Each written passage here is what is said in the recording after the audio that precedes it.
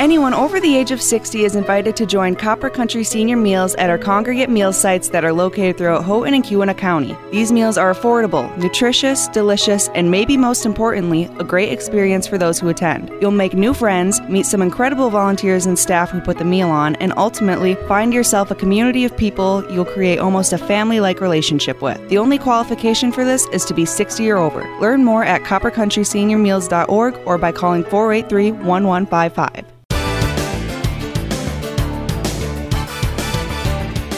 Once again, good Sunday morning and welcome to Copper Country Today. I'm Todd Van Dyke.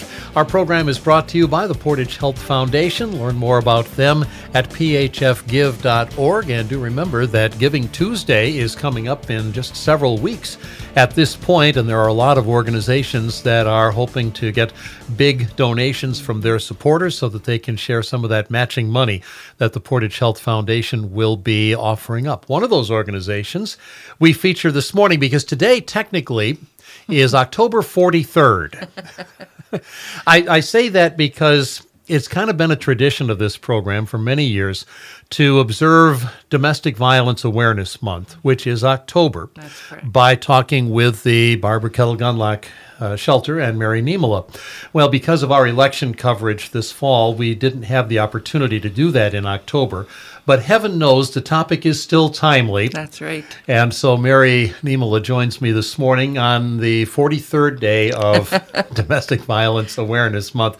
Welcome to the program. Thank you for having us again. And I do have to say, October was a long month, so even making it longer is... It's okay. I'll go with that, but... Yeah, because, now you've got 43 days to pay your bills and all that kind of stuff. Just, your creditors will understand that, I'm absolutely sure. So you had some activities during Domestic Violence Awareness Month. I know that you always do some things, some awareness activities, some fundraising activities. How'd they go? Everything was great. We actually had a very busy fall. I'm still saying this, and I don't want to, because of COVID. Everything's got pushed. We weren't doing in-person events until maybe this summer. We started having our support groups again and meeting our board meeting face-to-face and also our fundraising events. So it started off in August with our 14th annual music event, and that was at Jazzy's, and we had a great turnout. The Cheap Therapy was the band that played, and they donate all their services to us, as well as a lot of vendors gave towards the baskets at the silent auction that we had, and Kevin did a great menu for us up there. We had a great time. And we have that every year. So whether or not it'll be in August again, I'm not sure. But we'll, look on our website and our Facebook page for events to come up. And then in September, we had our 9th annual golf scramble. And so first year we had it at Jazzy's, and it was a good turnout. And, of course, when Kevin said you could have up to 24 teams, well, that was my goal. Well, we were about halfway there this year for our first year there. And that was also... a great event, and thanks to everybody who attended. They all had a great time. The weather was very good until a half-hour rain delay, and that worked out well because Jimmy John's donated subs to us for supper, so they got to eat. A drippy social period. That's right. And so everybody came in for that half hour, and then they went back out and finished. So it was a great night as well. And then in October... it's an awareness event. It sometimes turns into a little fundraiser, but we had our 9th annual motorcycle ride-in, and we had 43, I can't remember the number now. After 9 years, they all blend together. More than 3 dozen. That's right. That's how we phrase that journalistically if we don't know. More than 3 dozen bikers turned out. It's like when you don't know the song, you sing just peas and carrots. La, la, la, la, la, la, la.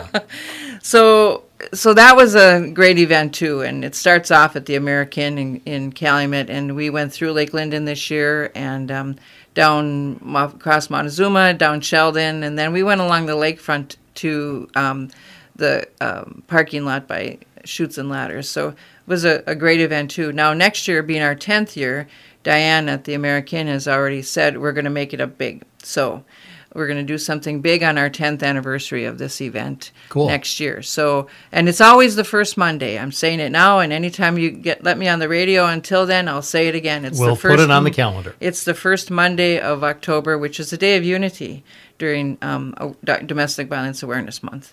You mentioned something that I don't think we've ever really talked about on our programs that we've done before, and that is your support groups. Oh, right. We've talked about a lot of the other things that you do, and we will get to some of those things before we're done here. But let's talk about these support groups that you offer. These are for whom? They're for victims of domestic violence, and then we do have child care for those that come as well. And it's on Thursday evenings, and, they can just call the shelter and find out more about it and talk to our day staff at 906-337-5623. And, it's really a good group. It's a 2-hour group. It runs on, the first hour is somewhat of a little educational, informative type session. And then we have another hour of just talking and chatting and sharing. And the kids have a fun time. They do crafts and different things like that. And if it's nice enough, they get to play outside. So it's been, I've been there for 32 years, and I've never not known a time when we didn't have our support group except for COVID. Yeah, and that obviously caused a lot of disruptions on a lot of things. Did that disruption set some people back who have been dealing with abusive situations, people who were in the support groups because they needed that support? Right. I believe so, because we tried to this summer get it up running again, and it was low attendance, and now school's back in session, and we're thinking that we have to start doing that again. So I'm letting people know to call the shelter if they have questions about, are we back doing those support groups, because we are. And we also want to do an afternoon group, and that afternoon has not been determined yet. It depends on need, because sometimes it's easier for people to come out who need it without their children that they're in school, so it's easier for that. And I think, the pandemic has certainly changed the dynamics of everything, but even people weren't calling, or they were calling, but they weren't coming out because everybody was home and they didn't have that opportunity to leave.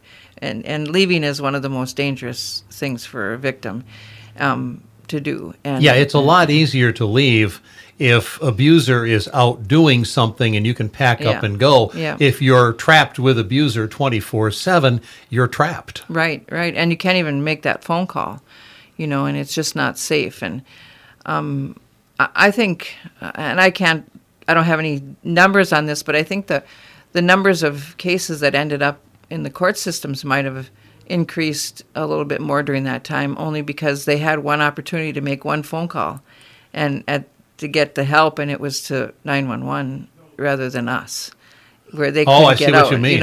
And people don't always want to call 911. They don't want to get their husband or their partner or their, boyfriend or whoever the abuser is necessarily thrown in jail, because we have to remember that the two biggest things about domestic violence is love and fear, and they still love their partner. It's the behavior that they fear in most cases, I would say. And so having somebody thrown in jail is sometimes their lifeline too, even though it's a very fearful thing to live with.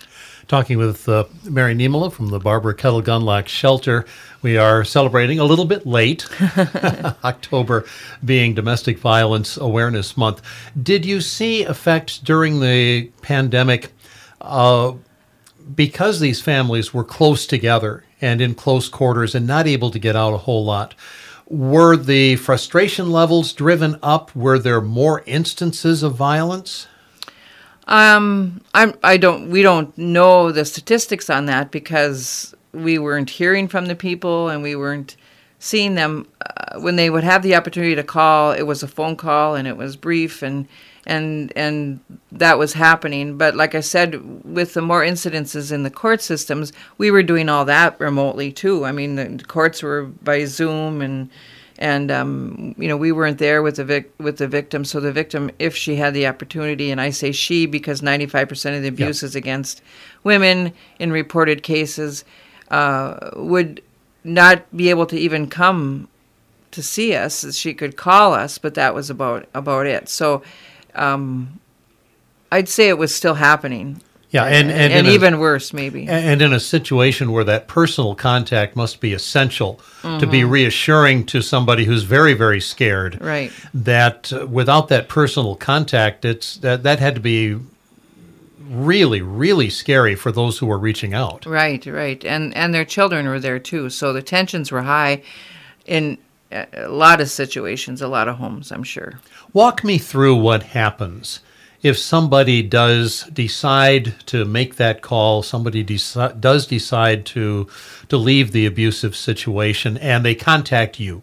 Right. Well, unfortunately now we have to ask COVID questions, and so, but to stay at the shelter, you have to be an eligible client, which means you're in an IPV, or as we know it, as a domestic violence victim. Yeah, what is an IPV? IPV is intimate partner violence, which means that you're in a committed relationship. It doesn't necessarily mean that you've had to have intercourse or something like that, an intimate relationship with somebody. Then I think a lot of people think that when we use the term IPV, intimate partner violence. But it really is the domestic violence situation. An established relationship, right. Cohabitation for the most part. It could be. It's a committed relation. It could be dating. It doesn't have to be a cohabitation. Okay. But I think in years past, we were able to take, say there was a woman who their adult child was living with them, and the adult child was being abusive, either verbally, mentally, physically with them. We, at that point, that was a domestic violence victim, and it still is. But we can't house them now. They're not funding us to house those victims. Right. So it has to be that, that's why they changed the title to intimate partner violence, because you're not intimately, with your parent or a sibling or whatever. But so it's changed, and that's not been since the pandemic. That's probably been about, 5-10 years ago even already. Okay. But so it's made it difficult for people to understand that, because in the courts it is a crime. Domestic violence is a crime, and if you're physically abusive or to your mother or father, that's a crime, and it's domestic violence. Absolutely. But we aren't able to house that. We can provide outreach services as much as we can. We can help with the personal protection orders, or if there's a no contact order put in place or whatever, we can do that, but it's all on an outreach basis. Okay, but the woman calls you. She says, I've had enough. Yeah. I can't handle it anymore. Maybe the kids now are starting to be in danger, right, or perceiving what's going on.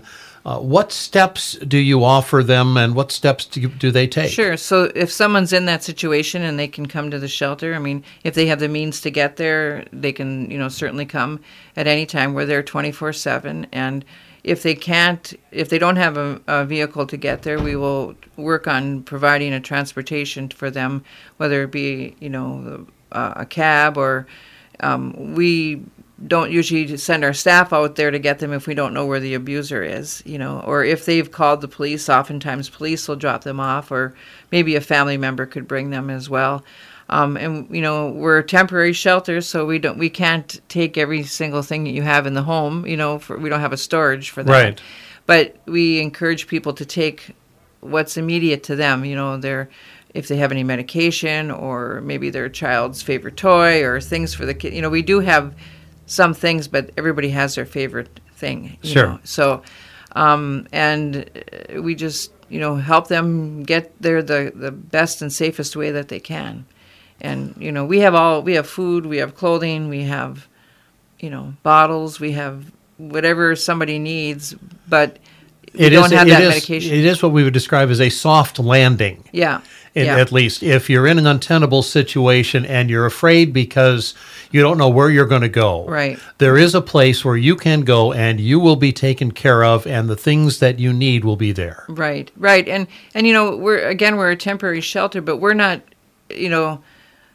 we're not going to make you come in there and file for divorce if you're married or get a new place if you don't want one. We're there to be your listening ears and help you through that, cope with what's happening.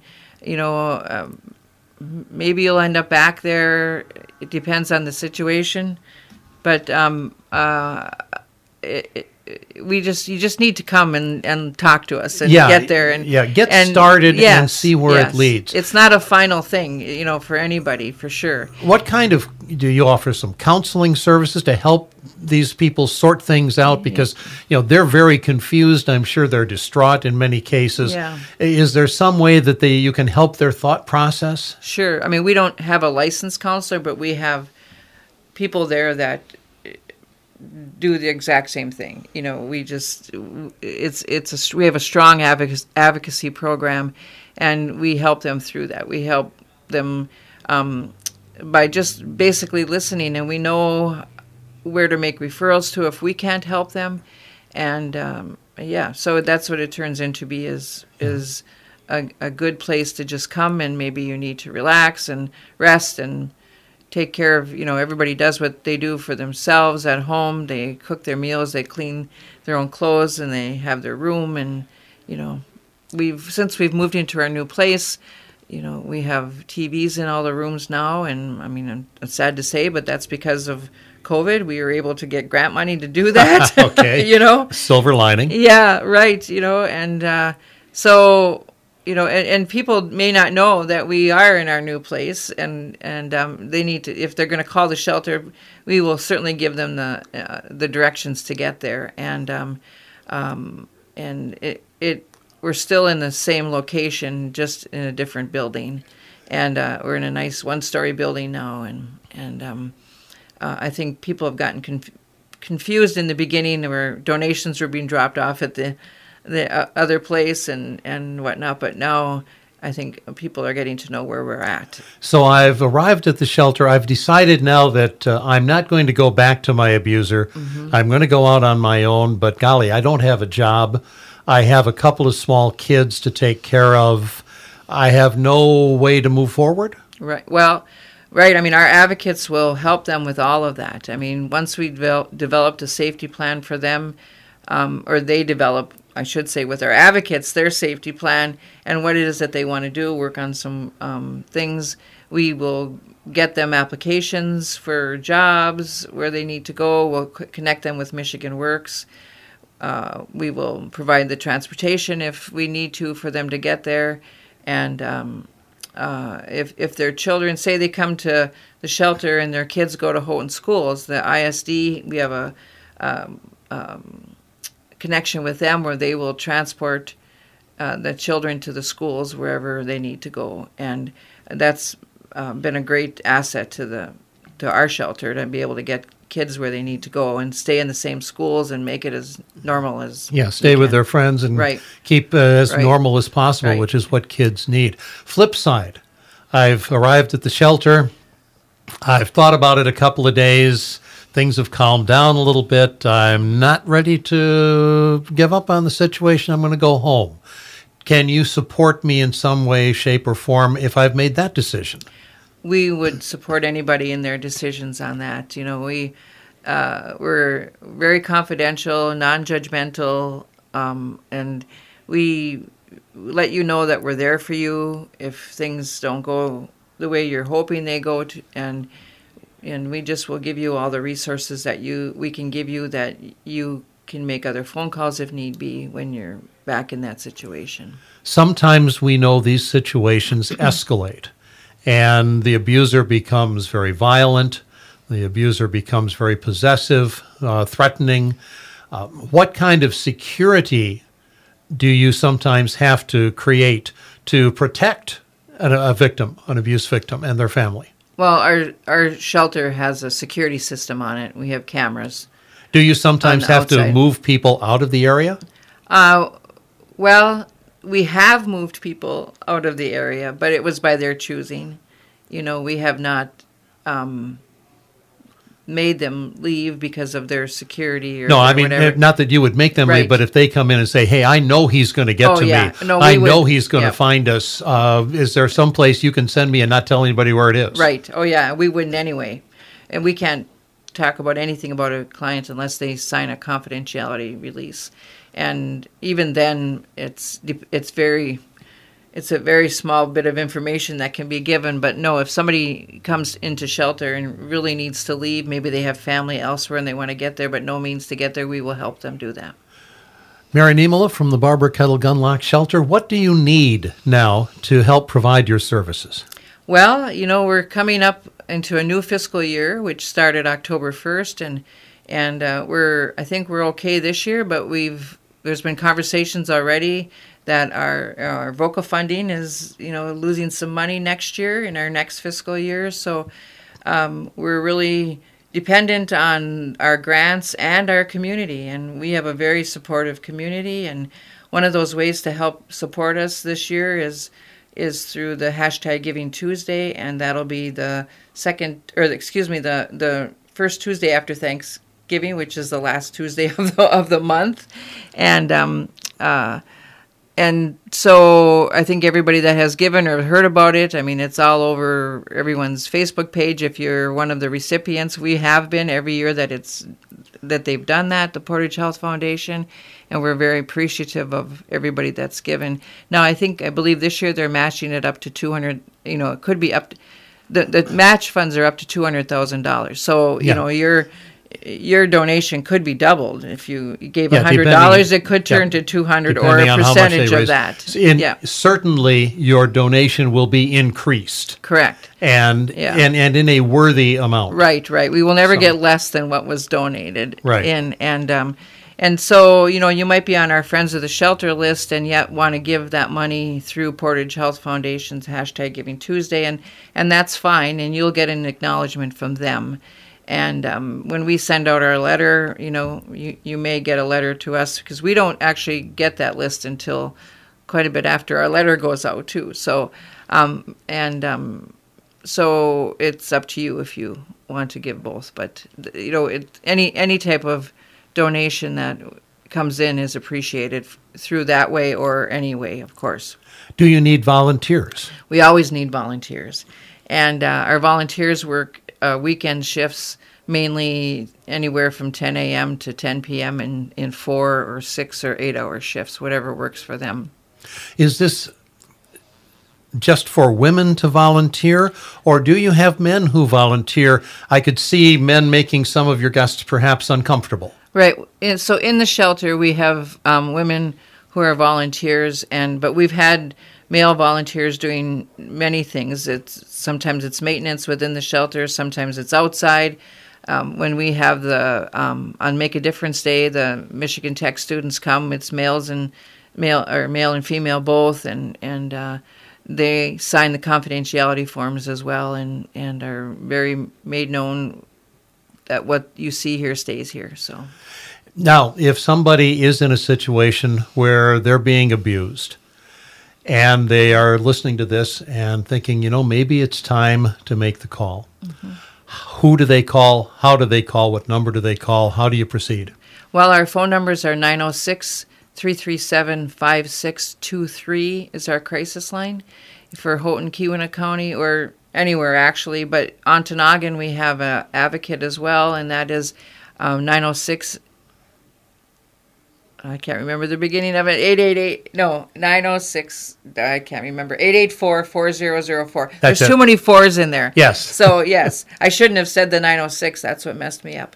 So it's 884-4004 is the Ontonagon number, and our advocate there would be able to help you in a situation if you're in that county there. So, and should mention also that if you're in Baraga County has its own shelter home that provides similar services, and you can contact them. Correct. And they will basically provide the same type of opportunities for you that the Barbara Kettle Gunlock Shelter Home does for Houghton and Keweenaw and Ontonagon counties. Mm-hmm. So if you are in an abusive situation, there is no reason for you to stay in that situation. And having never been there myself, I can only imagine the emotions that go along with it, the fear that goes along with it, but step out, reach out, and make the call, and life can change. Right, and it's a phone call. We're not making you commit to anything, and we know that it's very difficult for a victim to leave that situation. So, just to call us will be very important and meaningful to you. And there are success stories. That's correct. There are many people who have made the break and have been able to move on, and particularly if you've got kids, it's so important for them that they grow up in a situation that doesn't have that kind of stress and that kind of violence in it. So that's right. And we provide services to all genders as well. So, Mary Niemela, thank you so much from the Barbara Kettle Gunlock Shelter on the 43rd of October. We appreciate you coming in, and thank you for the good work that you and your staff are doing.